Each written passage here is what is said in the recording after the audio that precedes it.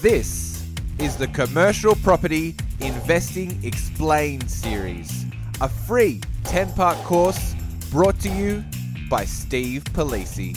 Find out how commercial property really works and start investing like the pros. Your education starts now. Welcome to the Commercial Property Investing Explained series with Steve Polisi. I'm your host, Andrew Bean, and I'm here with author of Commercial Property Investing Explained Simply and founder of buyer's agency Polisi Property, Steve Polisi. How are you, mate? I'm really good, mate. How about you? Yeah, good, buddy. Much better. All right, so today we're going to be having a chat about the three main things that can happen after and post a purchase of a commercial property, and they are organizing the property management, how to do that, surviving a potential downturn, we all know that can happen, and then also formulating a value add strategy plan. Yeah, that's right, Andrew. Just when you thought the hard work was over, you have to still work at commercial property. So, most people think that the cash flow is just going to simply roll in, but these topics are the things you need to mind, like once it is post-purchase, because you need to manage it well, make any upgrades, additions, and also protect your investment. So we'll go over all those topics, I suppose. Learning about how commercial property really works has never been easier, with so many great resources around like this podcast and Steve's book. And he's giving it away for free if you use discount code podcast on his website. So go to www.polisiproperty.com, use discount code podcast to get the book free. All you have to pay for is shipping. What a great deal. All right, well, let's start with property management. Why is a good property manager worth their weight in gold? All right. So normally most people with commercial think it's going to be easy and the money's just going to kind of roll in, but there are a few things you need to worry about. Like, even though the tenant's responsible for the outgoings and you only have to check that the rent comes in time, there's actually a lot more to it than that. So that's why people get a property manager. Even though it appears there's not much to do, a property manager will save you a lot of money in the long run. Yeah, that's right. The types of property managers that you kind of want to look for are the types of property management that they feel like, or they manage the property like it's their own. So no one's going to manage that property better than the owner, like take care of it wise, like picking up trash when seeing damage, like getting stuff fixed. And you really want your property manager to take onus of that property like it's actually his investment. Typically, it's not always just the big companies that do the best job as well, because a lot of the time you just get someone who's doing it as a job. So sometimes the smaller companies are actually better because they're more hands-on. Yeah, 100%. I mean, in a big company, it could be 100, 200 clients that they're servicing. But if you're in a smaller company, you tend to sometimes get a better service, which is more preferable for someone who's probably listening to this podcast with 1, 2, 3, maybe even hopefully a large portfolio of commercial property. But realistically, most people listening to this will have 1, 2, or 3. So yeah, and we'll have a bit of a chat about that later, about how to vet kind of a good property manager versus a bad one. Definitely. So what are the things that a good property manager will keep track of? Right. So the first and foremost thing you need to keep track of is obviously the tenants. So their rental payments, the outgoing payments, any rental increases or lease renewals or any breaches of lease. And then the next one is obviously record keeping. This is the one I'll put my hand up, I'm not the best at. I'll be pretty lazy with it. So that just means keeping track of receipts, outgoing receipts, rates notices, regulation notices such as fire checks, council permits, or even like updates to the Retail Leasing Act is quite important. And then the next one is repairs and maintenance. So even though the tenant is responsible for repairs and maintenance, they often will call the owner or the property manager to organise these things. So you'll be looking at organising repairs, liaising with the tenant in regards to those repairs, engaging local maintenance contractors, understanding the maintenance costs and quotes with the building, and just becoming familiar with the building in general, especially if it's a body corporate one or if you own it yourself. And then the next one is rent. So you're obviously going to have to know the Retail Leasing Act if it's a retail property, know what the current market's doing, manage the rent reviews and the lease options, and keep track of rental arrears and do bank reconciliations and things like that. The next one is where we obviously want to avoid is tenancy disputes. Every tenant always has a dispute at some point. It's very rare you have a perfect relationship with your tenant. So you're going to make sure you need to have like a good communication skills and negotiation ability. So just know yourself with that. I get a lot of commercial property owners who They're great at finding properties and buying properties, but they're actually not the best at conflict and actually dealing with emotions, which business is an emotional process for some people, especially the owners of the business. So just be aware of your personality and if you can kind of handle those disputes. Then the next one, if your tenant actually leaves, finding new tenants. So marketing, advertising for new tenants, reviewing any new tenants that come in. And then the last one is just understanding legislation changes. So like what incentives are required during pandemics, such as COVID, for instance.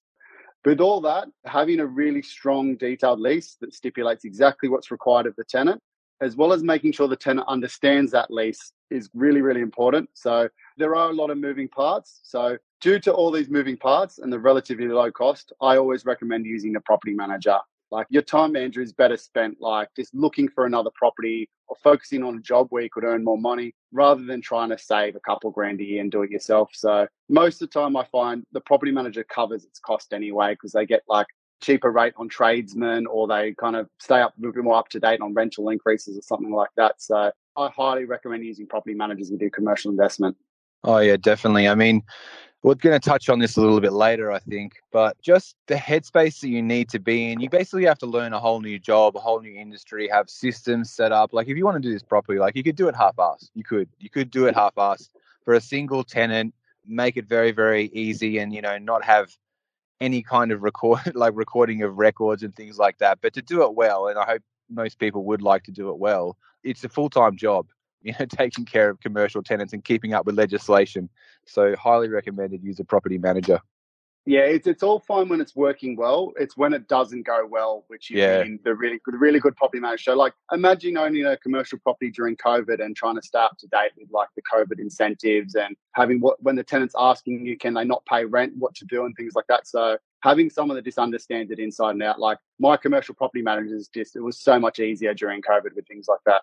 As you said, it's all good when everything's going good, but as soon as there's some kind of a dispute where there has to be some kind of backtracking to if you gave them notice or something like that, where they have to go to court or some kind of litigation, it's just not worth it.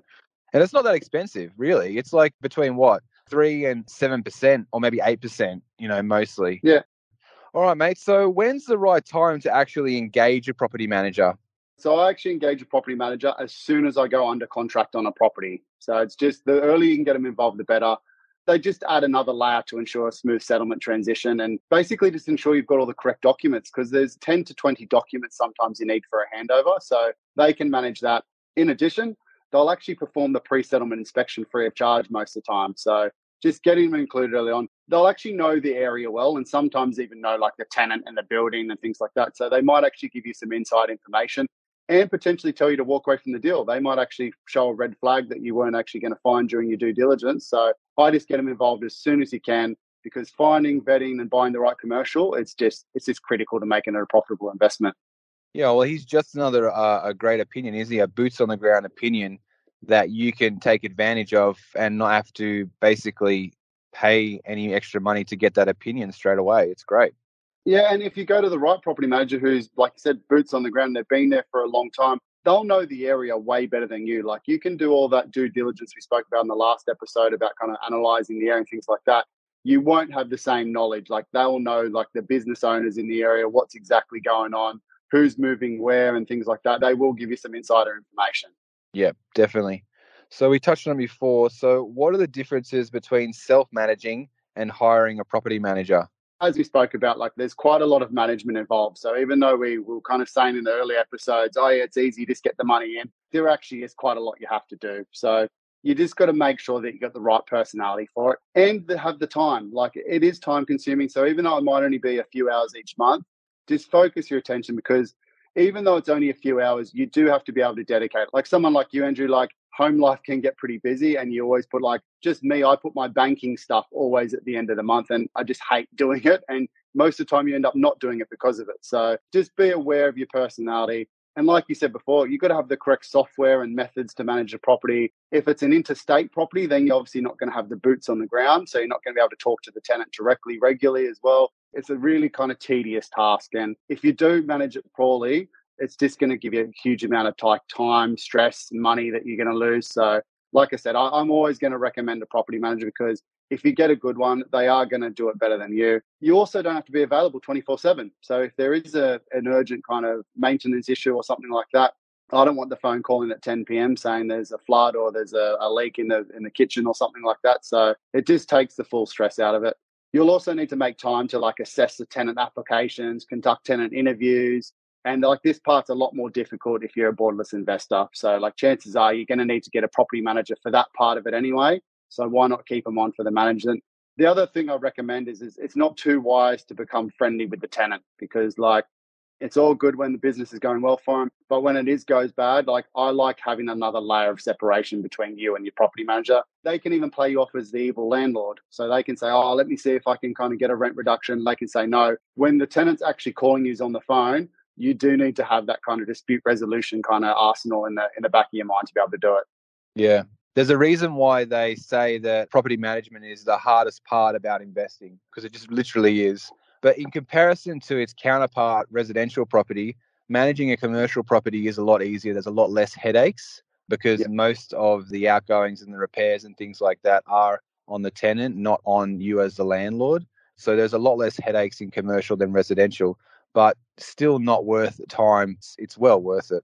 Yeah, exactly. It is a lot less work than residential. And once you've got it going right and it's kind of, you've got the long lease and the tenant's good and they're paying on time, it is a lot easier. It still takes time, as we said, there's a lot of bookkeeping and things like that, but it's just kind of a nice thing to get. But it's when things go wrong that you really kind of need the good property manager. Yeah. So what's the process for selecting the right property manager, mate? All right, so like the right property manager, it's basically the difference between having a good tenanted long-term one or a vacant property. Your relationship with the property manager is basically a partnership. You want them to understand your objectives with the property and basically just work in kind of in relation to how you want the property to operate, because it is still your property. So you need to basically maximize your profits as much as you can, but also take their advice. Like they are the experts, though. So look to listen to some of their advice because they do know what they're talking about sometimes. So look for a property manager who sees his or her job as about relationship building, not just completing the transaction. Their focus should be on increasing the value of the asset while maintaining and increasing the cash flow as much as possible each year. So finding a manager who's experiencing your property type, size, and location will give you a much better outcome. Local knowledge is just extremely important. Like they obviously need them to be like close to handle the tenant issues and have a good reputation in the community as well. One point to be aware of, Andrew, is like the selling agent for a property that you've purchased will always try to push the management of their company on the sale. However, just because they sold the property doesn't necessarily mean they're the best person to manage it. So make sure you shop around for a good property manager. One of the best ways I find a good manager is just referrals from another commercial property investor. There's also a lot of like online commercial investor groups on social media, or you can ask your buyer's agent if you're using one. So, but referrals are definitely the easiest way to kind of find out if you've got a good property manager or not.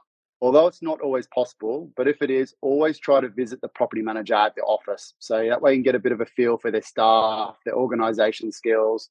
Like if everything's untidy and there's mountains of files on every surface, it can be a little bit of a sign that they're overwhelmed. I cannot believe that I've walked into some management offices and they still have like huge piles of papers on desks. Like this is generally more like common in like regional areas where you might get a bit of a older manager who's been doing it that way for 30 years. But now with technology, they need to have updated systems. Everything needs to be uploaded, digital based electronic resources. So that way they can email you things. They're not scanning things through. So yeah, just try to get a really good feel for their office that they're working out of. Yeah, one of the added bonuses of finding a really good property manager as well is if they're very well connected, like they know a lot of people in the community, and you've already bought a property in that location, and you potentially want to buy another property in that location, they might have connections or just have whispers when things are getting sold. And they might be able to give you the inside scoop to get some deals that haven't gone on the listing portals yet. So it's always nice to have a very well connected property manager in your corner. It's beneficial for them to find more deals for you as well because they get more management from you. Yeah, but if they know the area really well, like I had a recent one in like property in Toowoomba. It's a big industrial warehouse.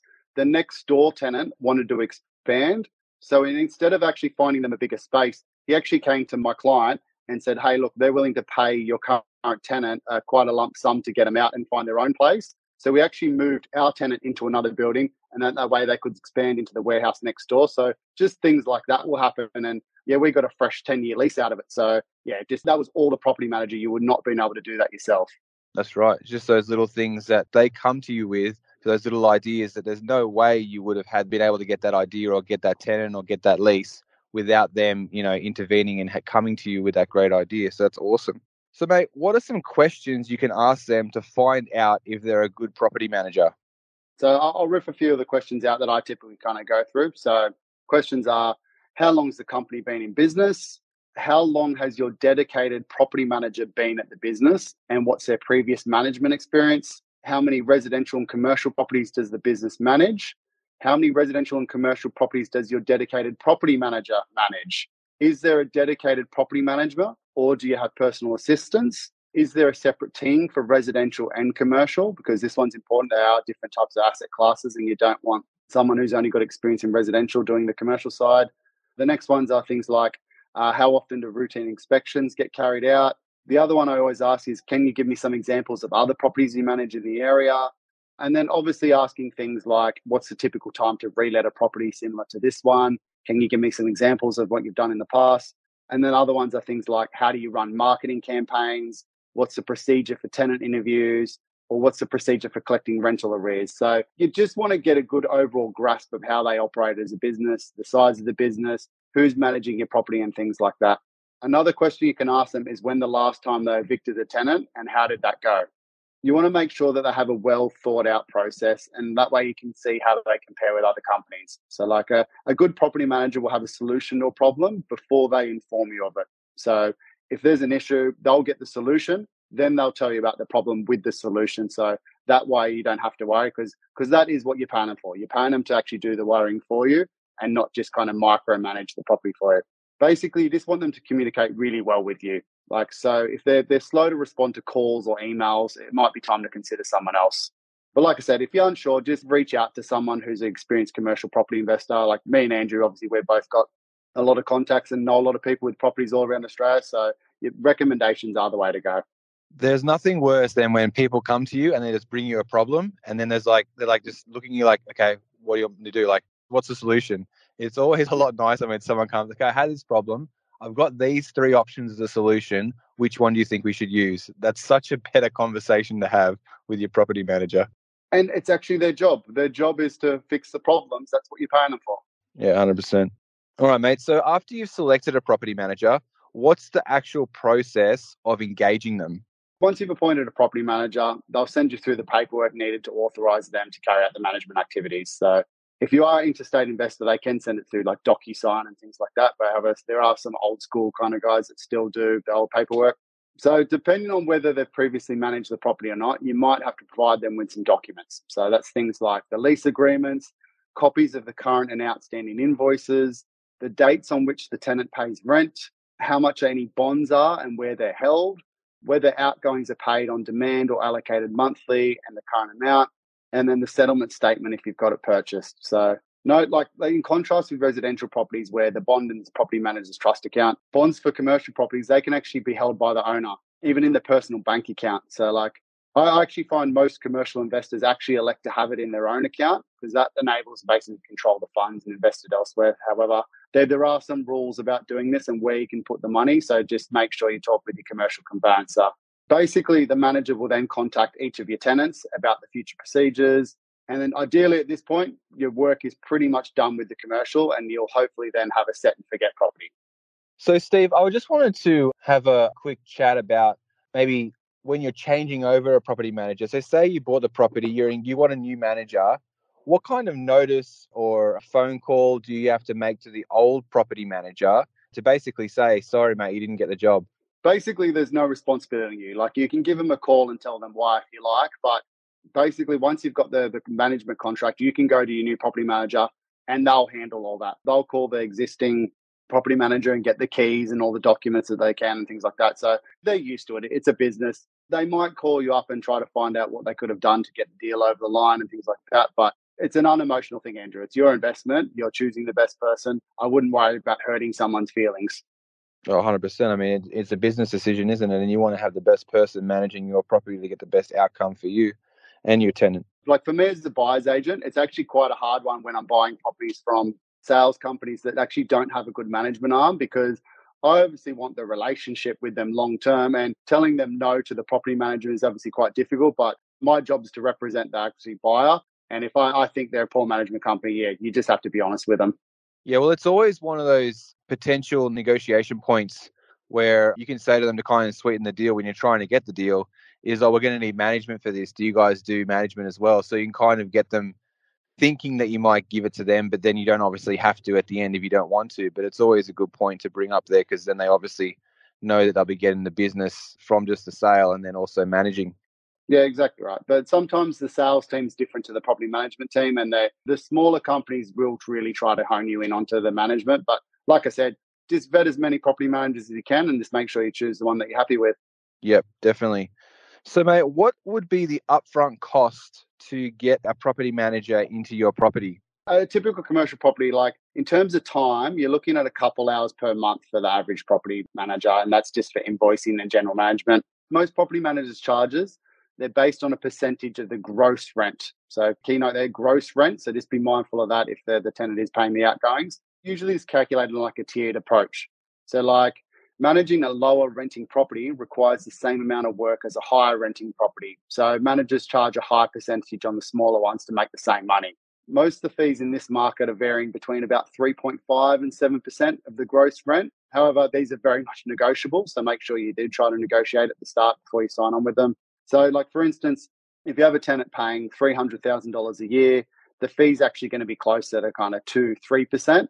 Whereas if you've got a tenant only paying $30,000 a year, the fee's probably going to be close to say 7%. So most property managers are looking to get paid between, like we said before, about kind of $2,000 and $5,000 a year. That will change, obviously, if you've got like a big commercial, like a multi-tenancy one or a shopping center or something like that. That's obviously a lot more work. So it's just going to come down to them covering their time. And like we said, Andrew, like for a few $1,000s, keeping the basically headache free and not having disputes and having to do all the things, it's worth its weight in gold. Like just spend your time looking for the next property and you'll save more than $3,000 just off the purchase price. A good point to note is that the fees are tax deductible as well. So you're typically getting your tax bracket back anyway. So it's really not that expensive. So, mate, what are the possible charges or fees that a property manager could be charging you over the lifespan of their contract with you? Yeah, so like as I mentioned before, you're going to have your generic like percentage fees. So like so that might be say 5%, and that's just going to cover general management. So things like the invoicing, disbursements to the clients and the tenant, payments of accounts, issuing notices of remedies of breaches and things like that. However, you do have extra costs as well. So you've got things like lease renewal fee. So this can erode your net yield a little bit. So like every time you say you may have a lease renewal, you might be paying that property manager say 10%. That can actually change depending on the length of the lease. So if you're getting a 5-year lease, that might be a high percentage. If it's just a 12-month lease, it might be a smaller one. So that's mainly just to cover the things of like writing the new lease or kind of talking to the tenant or getting them to sign and things like that. And then some property managers will actually break down other fees. So like they may even charge you some individual fees, like doing a rental comparison. So they can obviously pay the tenant, or charge you to like issuing like notices of remedies and breaches and things like that. Or even things like this, issuing like notices to terminate. So if the tenant stops paying rent, you kick them out, they might charge you like a conveyancing solicitor's fee there. So with anything, just make sure you do due diligence and go through their kind of property management agreement really tightly. Yeah, well, in the property management agreement, they'll have all of these in a table for you, nicely spread, like put together so you can understand them.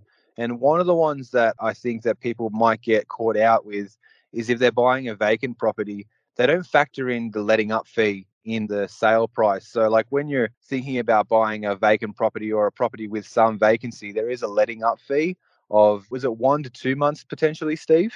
Yeah, I've even seen up to 3 months, Andrew. But 3 yeah, months, yeah. normally they'll take the first or two, 1 or 2 months rent. Similar to residential as well. So obviously when you get a new tenant, they'll take the first week or two's rent. Works with commercial, but in the month periods.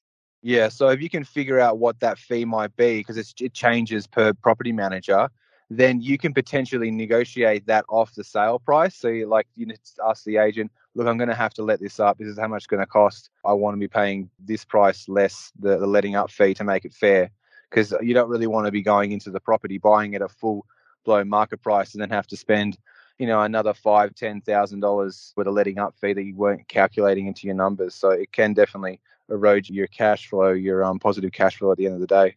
Yeah, sometimes you'll have to make like a little Excel spreadsheet just to compare property managers, because a property manager that might have a lower general management fee might actually have higher kind of individual lease option renews and things like that. So they can actually end up being more expensive. So you just got to go through and just work out on the whole which one's actually cheaper. But as we mentioned in the previous episode, don't just choose the cheapest person you can. Paying a good property manager an extra $500 a year is worth its weight in gold. Yeah, definitely. I mean, usually if you're going for the cheapest option, you're going to get a cheap result. You're going to get a bad result.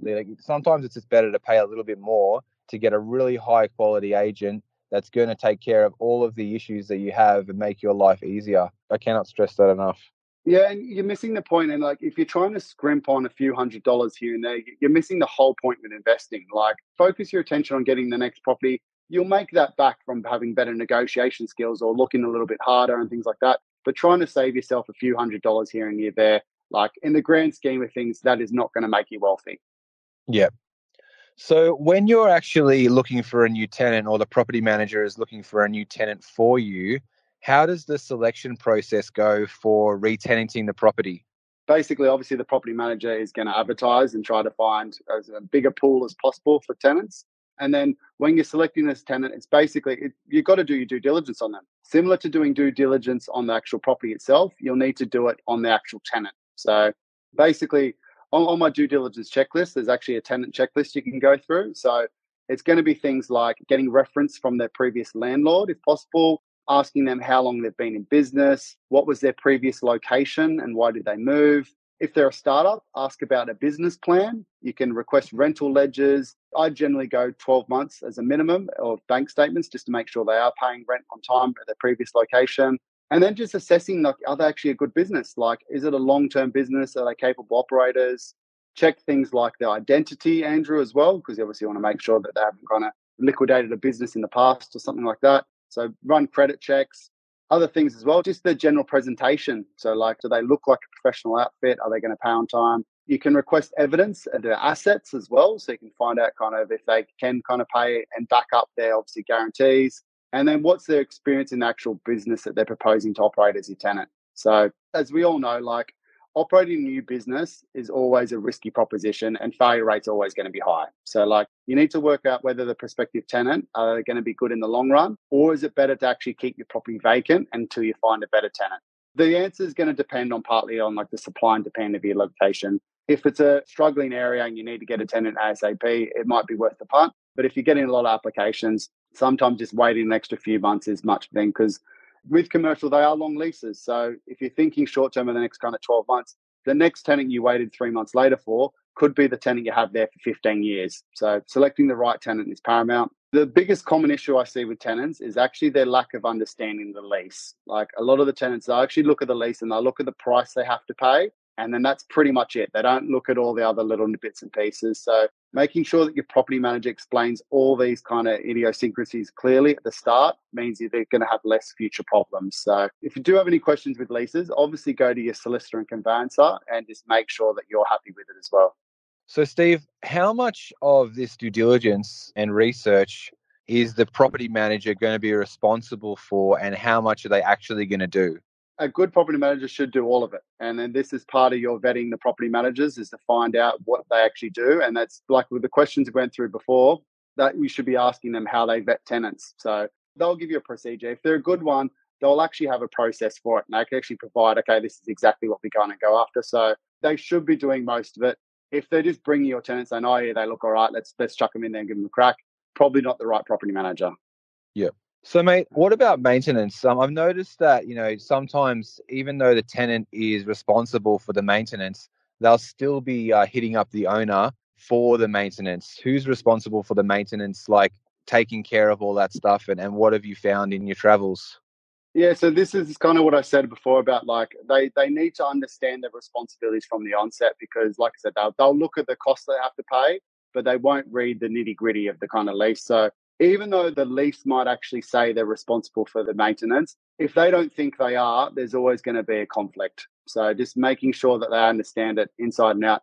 It gets hard as well with things like, say you've got a freestanding industrial building and the roof collapses. even though that's theoretically maintenance, they're not going to pay for that. They're going to call the owner saying, hey, your roof just collapsed. Can you fix it for me? So there was always a bit of a to and fro between them. One thing to note, Andrew, like even if your tenant moves out of the property, you then become responsible for the maintenance. So I quite often see things like warehouses with refrigeration or like a commercial kitchen. It's all working well when the tenant's there, but if they move out and you have a long period of vacancy, when the new tenant goes to move in and the refrigeration system isn't working, you could be up for $20,000-$30,000 just to fix it. So just be very careful when you've got those special asset type classes, and just make sure you are still getting them maintained when you don't have a tenant. One tip, Andrew, I've actually done in the past on my own properties is actually offer to renovate the property for the tenant. And a lot of the time they'll actually be really thankful, and you actually get them to sign a longer lease. So spending $15,000-$20,000 on renovating their property, but they sign a fresh 5-year lease, will actually increase the capital value of the property anyway. Just personally, on one of the cafes I own, the tenant actually renovated the building, the whole building himself at his own expense. And obviously the benefit to him is he wants a nice, clean, like beautiful shop front because that brings tenants in. The benefit for me was I actually got some capital growth out of the property because I got a fully renovated property. So that's one of the benefits of commercial is the tenant actually, especially in the retail space, wants the property to look attractive. Yeah, definitely. I mean, in a residential space, they're not going to fully renovate your house, are they? Yeah, exactly And right. then move out.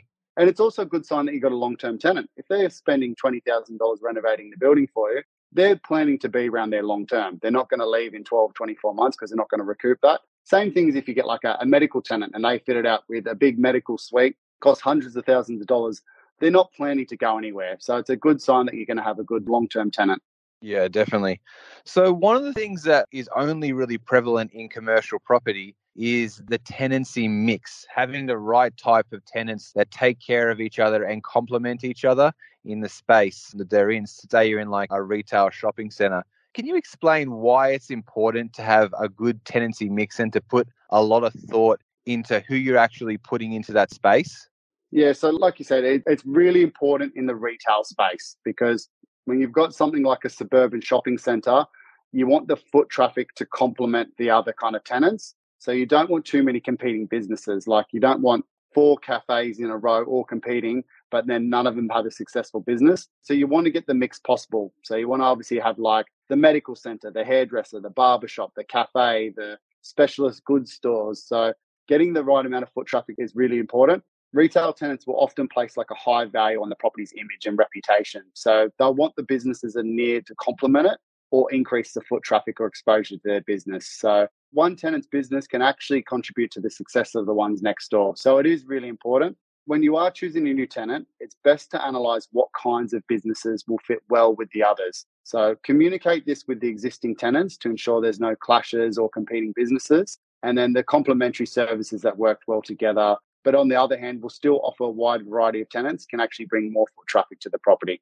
Yeah, and just to like kind of explain that a little bit more, it's like if you have a supermarket there, you might want to put in a liquor store there because they're both kind of on the same path as they're buying goods, but one complement each other. You're going to go to the supermarket and you might want to get a couple of beers on the way out as well. It's like complementing things like that really can help each other out, especially if it's not a supermarket that sells alcohol specifically, but it can really help each other out like that and complement each other's business.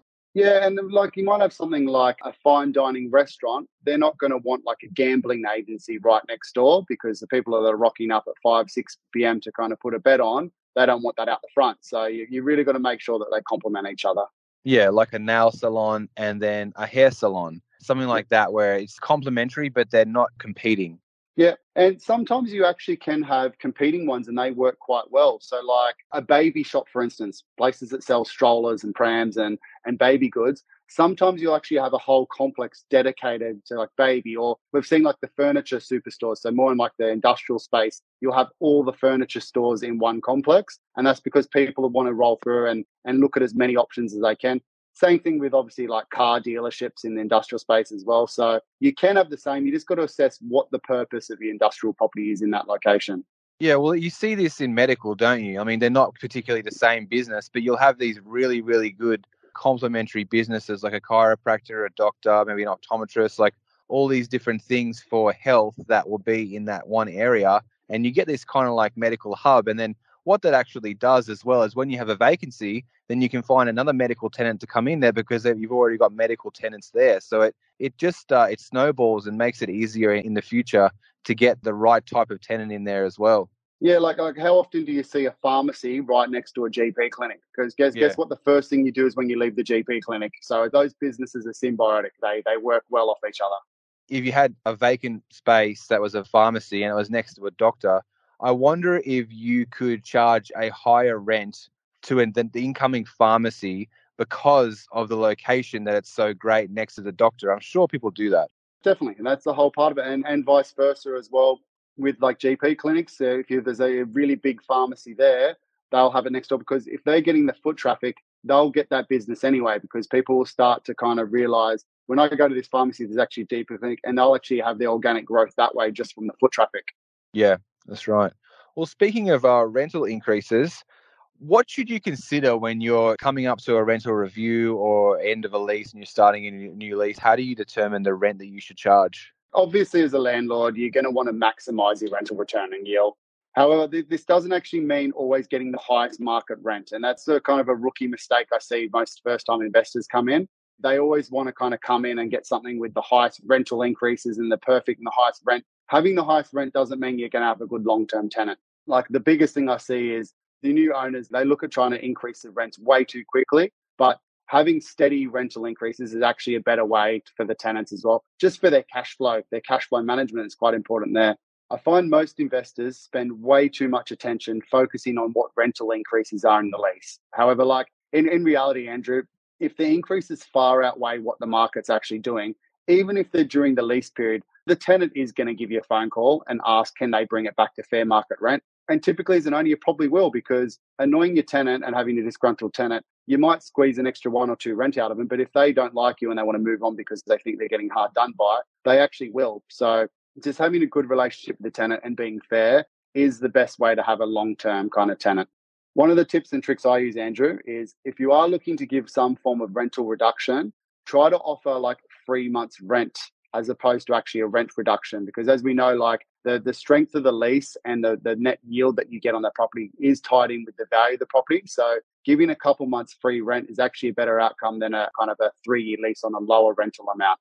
Tenants on their part, they're always going to weigh up what they're paying against what they're receiving. So like it's essential just to provide them with good value. The benefits of this long term are far out going to weigh the short-term gains that you get from higher rents. Like, as we mentioned before, with the cost of getting a new lease kind of renewed and things like that, there are quite a lot of costs there. So having the period of vacancy plus the leasing costs, it's actually better just to keep your tenant if you can, even if it is a small kind of 5 or 10% reduction. Yeah, and what you might actually also be hopefully doing, Steve, is when you're buying this property, you should be doing a rent review to make sure that you're on market or you're below market. You definitely don't want to be buying property over market rent because you're, one, paying too much for the property, and two, you're going to have to reduce that price eventually in the next rent review, like you said. So, you really need to be doing, and hopefully everyone is doing a market rent review when they're buying their property anyway.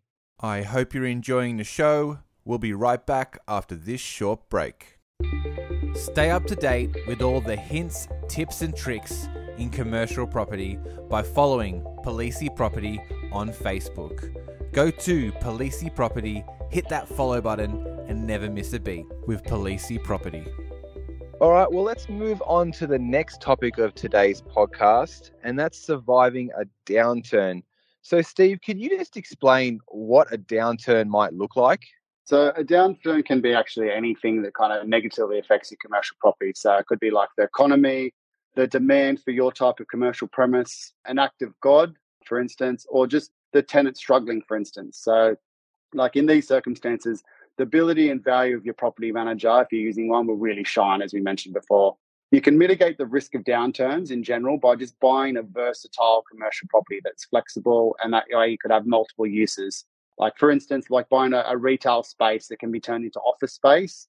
This could reduce the length of the vacancy if the tenant unexpectedly gave up on the tenancy. Yeah, and also one of the main things to really think about here is having a sufficient buffer in place when you're buying these properties. Like, I like to think about having a 3 to 6 month buffer of interest repayments in place. And that doesn't have to be lump sum if you have other property as well. So if you have other properties that are paying you a good cash flow per month, then that could also be used as a buffer for your other property and one of them goes vacant. Or you could even have some kind of a only use this credit card in case of bad times kind of thing as well. And using credit cards isn't my first option, but it is a good way to get out of trouble if you do get yourself into trouble. So having a good buffer or a cash buffer is always first preference when you're buying property as well.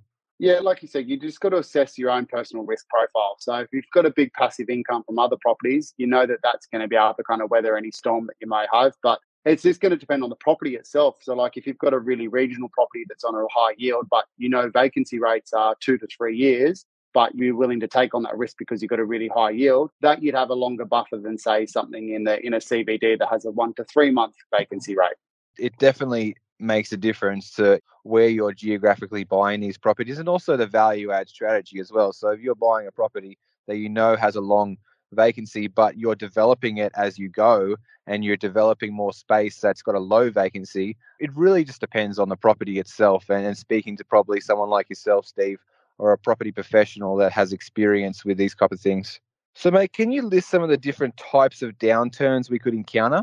All right, the first one is acts of God. So this is actually sometimes called force majeure. You'll hear that sometimes in the industry. And that's like the big things. So like natural disasters, like earthquakes, tsunamis, etc. So like these in Australia are going to be basically floods, cyclones, bushfires, and droughts. Recently, after COVID-19, legislation actually got changed to say that a pandemic is considered an act of God. So insurance policies must be checked closely when you're having a look at this. It's also essential to check whether the building and landlord insurance will cover these possibilities. So we all know that sometimes if you're buying in, say, like a flood zone, flood might be excluded. So just make sure when you're doing due diligence that you're checking kind of what zoning you're in. And we spoke about this on the due diligence episode, and then cross-checking it with your insurance. So if your insurance isn't willing to cover these events, then you really need to make sure that you've actually got that kitty sitting there that you can handle these kind of storms, pun intended. The economy has quite an impact on property prices and business success. So like a global economic crisis is always going to affect your commercial property. So depending on your tenant's industry, it may increase or might decrease the actual business. In Australia, like our largest recession obviously happened in 1990, 91, and unemployment rose to about 5%. And the share market actually dropped 40%. So we obviously saw a lot of tenants struggling during that period and obviously large rental concessions and those larger periods of vacancy. However, at the moment of this kind of podcast in 2022, we're actually at 3.5% kind of unemployment rates in Australia. So I'm fairly optimistic for the next 5-10 years of Australia's future. That's historically low, isn't it, Steve, for that kind of percentage for unemployment? It's basically as low as it can be. So any lower because of the outliers in the stats. So we're actually a really strong economy at the moment in terms of jobs. So all those people kind of talking at the moment about raising interest rates and things like that. You can also, businesses are kind of in demand for workers. So we should always have people in commercial properties. Yeah, well, that's right. I mean, right now, if you're looking at moving up in your employment or looking for a new job, you should have no problems getting lots of meetings and lots of interviews to try and get into a better position for your financial future. Yeah, and some industries, like I see this as a buyer's agent, so I see a lot of what people earn. Some industries are just booming. They're in such demand. They're just charging $300,000, $400,000 income. Like it's just, yeah, just look at what a job you're doing. Just have a look what's out there because there are some opportunities. Yeah, now is the time. Previously, it had been a employer market, but now it's very much an employees market to get a new job. So it's good stuff. I'm actually really enjoying the state of the economy and everything that's happening right now because it just gives you more opportunity with commercial property. And like, if you hadn't been investing before 2010 and you weren't interested in all this stuff, like I wasn't interested in commercial property in 2010. I wish I was, but I wasn't. I was playing baseball overseas and things like that. So we've always had a good market. It's always basically been booming market. It's been going great. Everything's been going up and up and up. Interest rates have been going down and down and down. And it's just really nice to see a change where in bad markets, the best deals come out, and you have to take that contrarian kind of view of investing where just because the herd or the crowd are saying, no, I don't want to invest, doesn't mean that you shouldn't, so you should be doing the opposite of what the crowd is doing. And I'm really, really excited about the next 3 to 5 years about the great deals that I'm going to be able to find. And I'm sure Steve's going to be able to find many, many deals as well for his clients interest rates are going up. It's a great talking point with the agent to get a better deal. And I'm just really looking forward to what's next, mate. Yeah, exactly right. Then there's also some really low risk commercials you can get. So, like for instance, I saw some data last week that all the capital cities in Australia, industrial vacancy rates are actually sub 1.6% in all capital cities. So there's a lot of chatter about interest rates going up and things like that. But if there's such a demand for that type of asset class, you can weather the storm. You can hold the property long term. It's still going to be positively geared. And that demand and those lowering vacancy rates is actually just going to show you're going to get bigger rental increases. So your cash flow should be increasing over time, which is nice. Now you just have to kind of be looking at it like we have to be getting a reasonably high yield to weather that, or if you have enough cash in the bank to be more of a neutral play. But I mean, I'd always prefer to have a positive cash flow from commercial property because that is really why we're actually doing it. We do definitely kind of don't want to be doing it in a negative sense, as in negative gearing the property, unless there's some kind of huge value add strategy to it that we'll talk about later. Yeah, exactly right, Andrew. That's also why I love commercial property, because even like when you've got to say a 70% loan, interest rates actually have to go to say 7-8% before you actually start dipping into your own pocket. And like I had this argument with a client the other day where they were saying, oh, they don't want to buy commercial. It's too high risk in this market. They're going to go to residential. And I was just like, hold on a sec. So you're going to go out and buy $1 million residential property that's 10 grand a year negative. If interest rates go up, that's going to become, say, 15, 20 grand a year negative. Whereas my commercial properties from $1 million is going to drop from, say, $30,000 passive income down to $10,000 passive income. So why is your one kind of lower risk when you're costing money just to hold the property? If the market doesn't move, you lose out. At least I can weather the storm. And that's part of why I like commercial property. Yeah, definitely, man. I totally agree with you 100%. So, mate, just on the inflation piece, I mean, it is really the flavor of the month. Everyone's talking about it. I'm sure we're going to be talking about it for a lot longer. By the time this podcast probably comes out, the RBA is probably, going to be jacking up the cash rate another 0.5% or 0.75%. So what's your real view and how do we really navigate the inflationary environment? Surprisingly, me, Andrew, I actually don't care that much about what's going on in the economy. Like I'll look at it in terms of longevity of my tenant, but when I'm analysing a commercial property, I'm looking at it, is it going to be in more demand in 10 years' time? I can't control inflation. I can't control interest rates. I can just look at the property itself and go, is this going to be demand long term? I'm yet to meet anyone who's been able to pick the market to a 6 or 12 month period. So all those investors that sit on the sidelines and kind of wait for the market to turn, if everyone's saying that, what's the chances that you're going to be able to jump in 5 minutes before them and pick up a bargain? So you should always be looking to pick up a bargain no matter when you're buying. But like I said, the right time to buy is now. Like if you can find a good quality asset that's tenanted, got good demand, and long term it's going to actually have good demand, I'd say jump in it now, because buying, say, like, I'll use a $1 million example again, that's a $1 million property that might be, say, $30,000 a year, passive income, versus someone who sits and waits out of the market for 12 months hoping for a 5% drop. You've only saved yourself $20,000 by sitting out of the market for a year, and you've actually missed out on opportunity costs. The market might actually still go up. Like there are some pessimists at the moment, but how many people do you know, Andrew, at the start of COVID said the market was going to grow 20, 30%? Not many. Everyone was crying poor and saying it was going to fall off a cliff, didn't they? Yeah, exactly right. So, and vacancy rates are dropping with most commercial assets. So there's still demand for it. I don't foresee really, really large growth, but I also don't see the kind of downturn that everyone's thinking is coming with the prices. Yeah, well, I mean, personally, I am starting to see a little bit more of the negotiation and wiggle room in potential prices. Like in marketing material for commercial property on the listing portals, I am starting to see more sixes again. 1 to 2 years ago, it was easy to see a 6. I mean, you might have even seen a 7, but I am starting to see a few more 6s creep in when previously 12 months ago, that could have been a 5.5% or even a 5% yielding property or advertised at that. So I am seeing a slight change, and I think there will be a little bit of a softening or just a sideways stagnation. I don't think it's going to be a fire sale like people would probably be predicting, and it really does come down to the asset type as well. As Steve was saying, the asset types that are in demand are not going to see a huge loss of value. But, the asset types that aren't in demand, that have higher vacancy, there is going to be some concession there for those to trade if they have to be sold at that time. Yeah, so one of the things, because we are seeing higher interest rates, but people are forgetting the rental increases. So we're actually seeing on average like 20 to 30% rental increases in the last few years. And because commercial properties have obviously a long lease period, you don't realize that value. So this period of where we're having the chat now, it's August 2022. In the last 3 months, we've actually seen between 6 and 7% increases in rent across the industrial market. And that's just in the quarter. So you're actually offsetting the interest rate rises with the rental increases. And like you said, Andrew, I think there'll be a bit of a softening, but that's property. We spoke about the cycle of market emotions. We're just in that kind of cool off period where everyone's not just rushing in paying whatever dollars they can. Yeah, and when you're actually investing in anything, markets that go up and down, they actually provide opportunity. So you can buy on a down, or you can try and buy on a down, and then they can go up and down and going back again.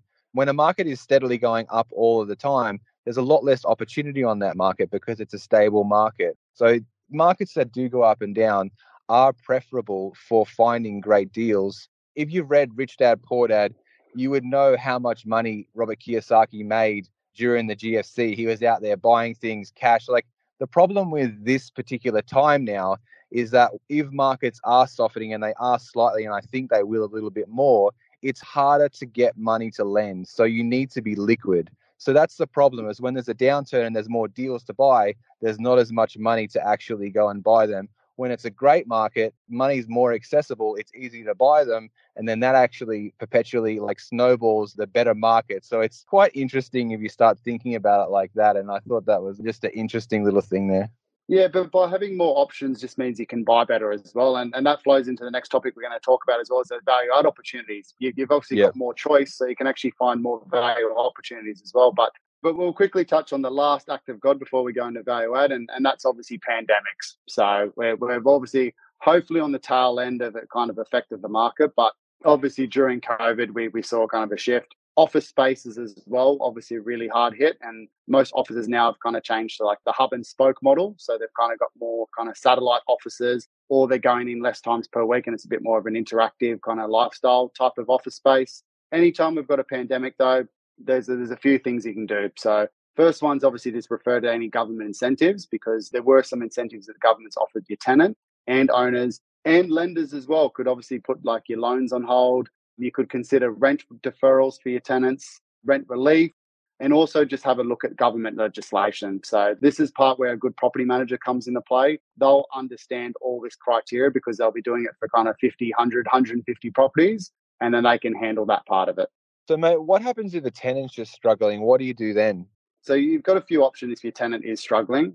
The tenant's business isn't affect your business. So keeping them happy and profitable is mean you're going to have a long-term tenant. So having a little bit of compassion is important, but just be aware it is an investment. So you do want to try to keep your emotions separate. However, giving them a rental reduction or free rent doesn't necessarily solve the tenant's problem.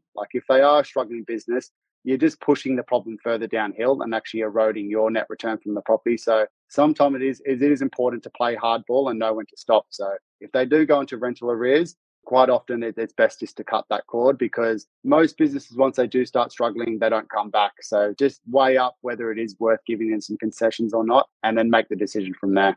Yep, good stuff. All right, mate. So let's move this party along to one of my favorite subjects, and that's how to add value, creating a value add strategy plan. So, mate, in your opinion, how important is having a value add strategy plan when you're buying commercial property? Yeah, really important, Andrew.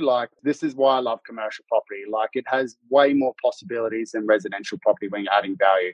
Anything you can do in residential, like renovations and subdivisions and things like that, you can also do that in commercial, but you can do much more in commercial as well. By having a bit of a plan for adding value, it means you can weather those downturns we mentioned before, or just basically increase your profit or your cash flow, or increase the capital value of the property so you can go again sooner.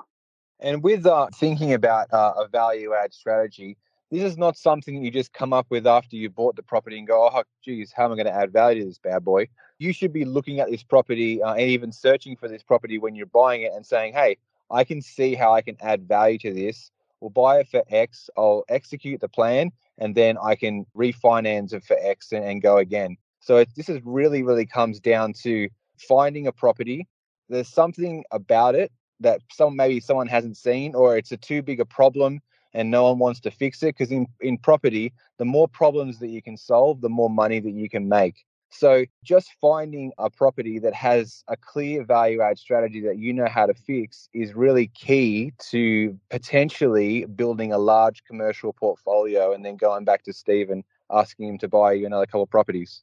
Yeah, and inversely, buying one that has a future value add as well. So you might buy a property that stacks up on its own merits now, and you find part of your due diligence, oh, I can actually do this to the property, and you actually do it down the track as a bit of a value option as well. So your strategy is perfect if you want to be really aggressive and you want to keep building that portfolio quickly, but you can just have the more passive kind of value add opportunities as well. But one thing to note is if you do find as part of your due diligence a value add strategy, don't tell the managing agent, because a lot of the times they're not aware of how to fix the problem. Just keep it to yourself.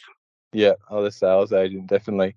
I mean, you don't want to be giving them, it's really under rented. It's under rented like 20%, before you've actually bought the property.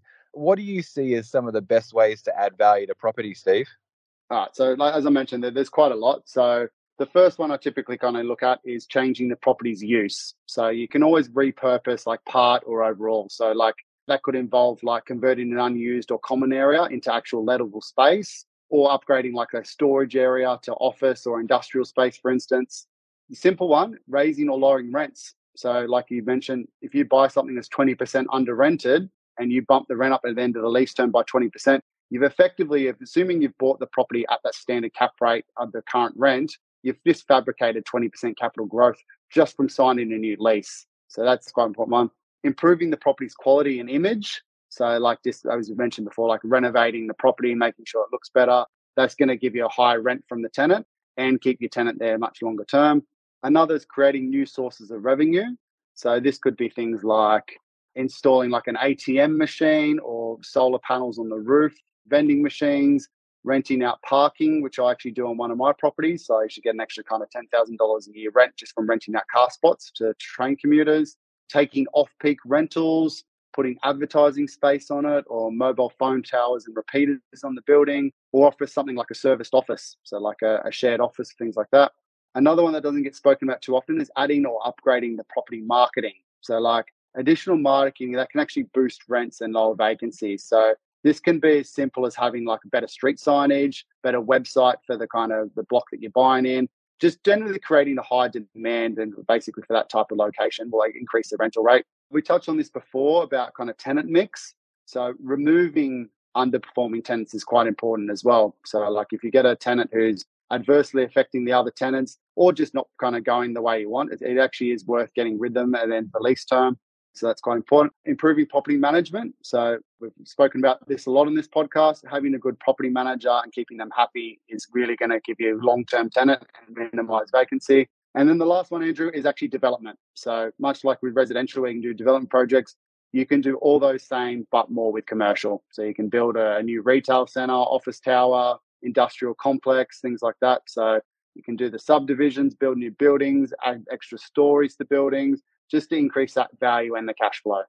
Yeah, I really like all these because you can basically do all of these if you really want to. Like putting in an ATM and getting a cell tower, it actually is quite difficult. You need to be in the right position at the right time to be able to do that. It's not very common. You'll have someone say, I bought a commercial property and then Vodafone came or Telstra came and wanted to put a cell tower in on my property. The tower's probably already there in another property. So it's not 100% easy, although it does happen occasionally.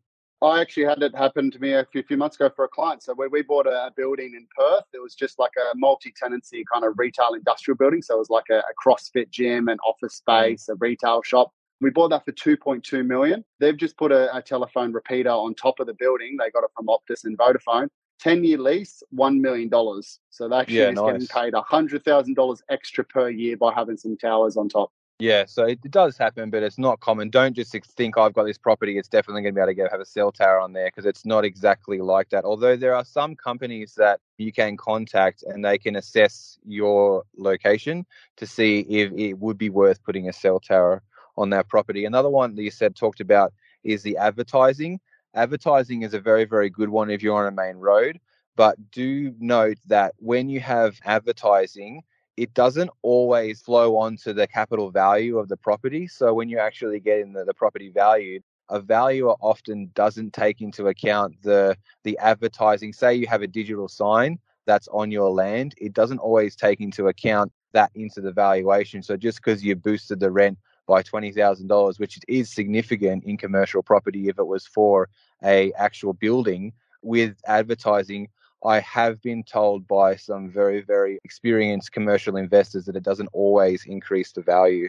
It won't increase the value in the bank size. It may increase the value in the actual realized value if you go to sell the property. It's just not basically money you can pull equity out of. But obviously, having a higher income is going to be more attractive to owners. Yeah, it's not bankable like you can refinance it and get that money out just because you improve the cash flow. Although the cash flow is great and it's definitely worth doing, but it's not 100% bankable. But there are a few other different things you could do as well. Like if you have, a little bit of space that's not being used, getting a mobile food truck to come in and actually operate there is a good one as well. That's quite easy. Anything mobile that can be just brought in on site, they don't have to go through a DA process to put on your site, is always a great way to add value or just add cash flow, because it's almost actionable straight away and you can start reaping the rewards straight away. Yeah, exactly right. You might have saw the one in my book, Andrew, where I drove past that corner fish and chip shop in Sydney, and it had like a rental property on top, a residential rental property on top, an ATM machine on the side of the building, and telecommunications on top. And I just looked at that and went, far out, that person is maximizing their cash flow on that property. Yeah, definitely. I mean, the best way to add value to commercial property, buying a property that's under rented, because it costs you absolutely no money to understand and do the research to find an undervalued property or under rented property, and then bringing up the rent to fair market rates. It doesn't cost you any money. So that's probably number one way to actually add value without any outlay from your pocket. My second kind of way to add value would be understanding the use of that property and understanding how you could potentially change the use into a different use that has a higher rate per square meter. So in general, industrial property has a lower rate per square meter than office or retail. That's across the board, right? So if you can find a potential industrial property that obviously it has a high floor area, and you could convert some of that to say it's an industrial area, and you convert that to some kind of a retail cafe or something, and you can charge them a higher rate per square meter, well, you've essentially added value to that property, because now that floor area is worth more because you're charging a higher rate per square meter. And that's the kind of really powerful way of understanding the zones of the property and understanding the potential uses of the property, because some retail is usually the highest rate per square meter across the board. In some locations, you could be paying thousands of dollars for retail space per square meter, and in some locations, you could be paying $100 to even $60 per square meter for industrial. So it varies widely across Australia. But if you can find a use that is a higher rate per square meter and also has lower vacancy than the current use, then it's just a win-win. Why not do it? Yeah, or even similarly, like actually reducing the kind of floor space in terms of splitting up the tenancies. So if you've got like an industrial shed where you can actually split it into two tenancies, you actually get a higher rate per square meter for smaller tenancy spaces than you do large ones. So you can increase it that way. However, just be wary though, obviously having a smaller kind of industrial space, you're going to change the type of tenant you get as well. They're going to be a smaller kind of tenant. They're a bit more volatile and transient as opposed to a larger one. So just weigh up. And this is the whole part of due diligence, and why it's a lot harder than residential is you have to go through all this on every single property. And you mentioned the zoning as well, Andrew. So like, make sure you're checking the zoning and planning laws every couple of years on your property. Even talk to like a property town planner, for instance, because they'll give you an update on any zoning changes. Because if there is a zoning change for the type of use that you can have in your property, like you said, Andrew, that's where you can really make some good money. Yeah, well, splitting up a tenancy has been such a great strategy for retail property in the past, hasn't it, Steve? Well, you buy a really large retail premises that might have 2 doors on it, then you split it up the middle and you're getting a higher rate per square meter for each side now. And then potentially in those old traditional retail stores with a house on top, you could potentially change the use of that residential flat into an office use if there's a separate walkway or separate stairway up to that as well. Or you could keep it as a residential use as well. So there's all these different ways to kind of add value to commercial property. And it gets very, very creative as well. Like, you're thinking outside the box. It's not just numbers and spreadsheets. it really gets really creative. And that's the thing I really like about it as well. Like, the more that you think about it, the more knowledge you have of the zones, the actual type of use, the actual market that you're in, the more tools you have in your tool belt to take advantage and add value to that property. So that's really that's the awesome part about commercial property.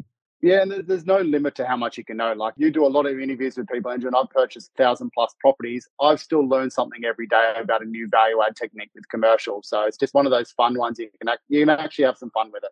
Yeah, definitely. All right. Well, I guess that wraps up episode 9. Steve, where can the listeners go to contact you and also get the free giveaways? So just go to my website, www.polisiproperty.com. As we've mentioned before, you can get a free copy of my commercial book, Commercial Property Investing Explained Simply there. I've also got plenty of free resources on there. So I've got my due diligence checklist, cash flow spreadsheets, sample property plans and things like that. So got any questions about any of the spreadsheets or checklists, just feel free to reach out. You'll be able to find me somewhere on social media. Awesome, mate. Well, stay tuned for episode 10, where we summarize the whole process and go over the 10-step process to put it all together so you can get started in investing in commercial property yourself. This has been author Steve Polisi and Andrew Bean on the Commercial Property Investing Explained series. Thanks, everyone. Thanks, Andrew. Thanks, everyone. Thanks for listening to the Commercial Property Investing Explained series. This show has been produced by the Commercial Property Show Network.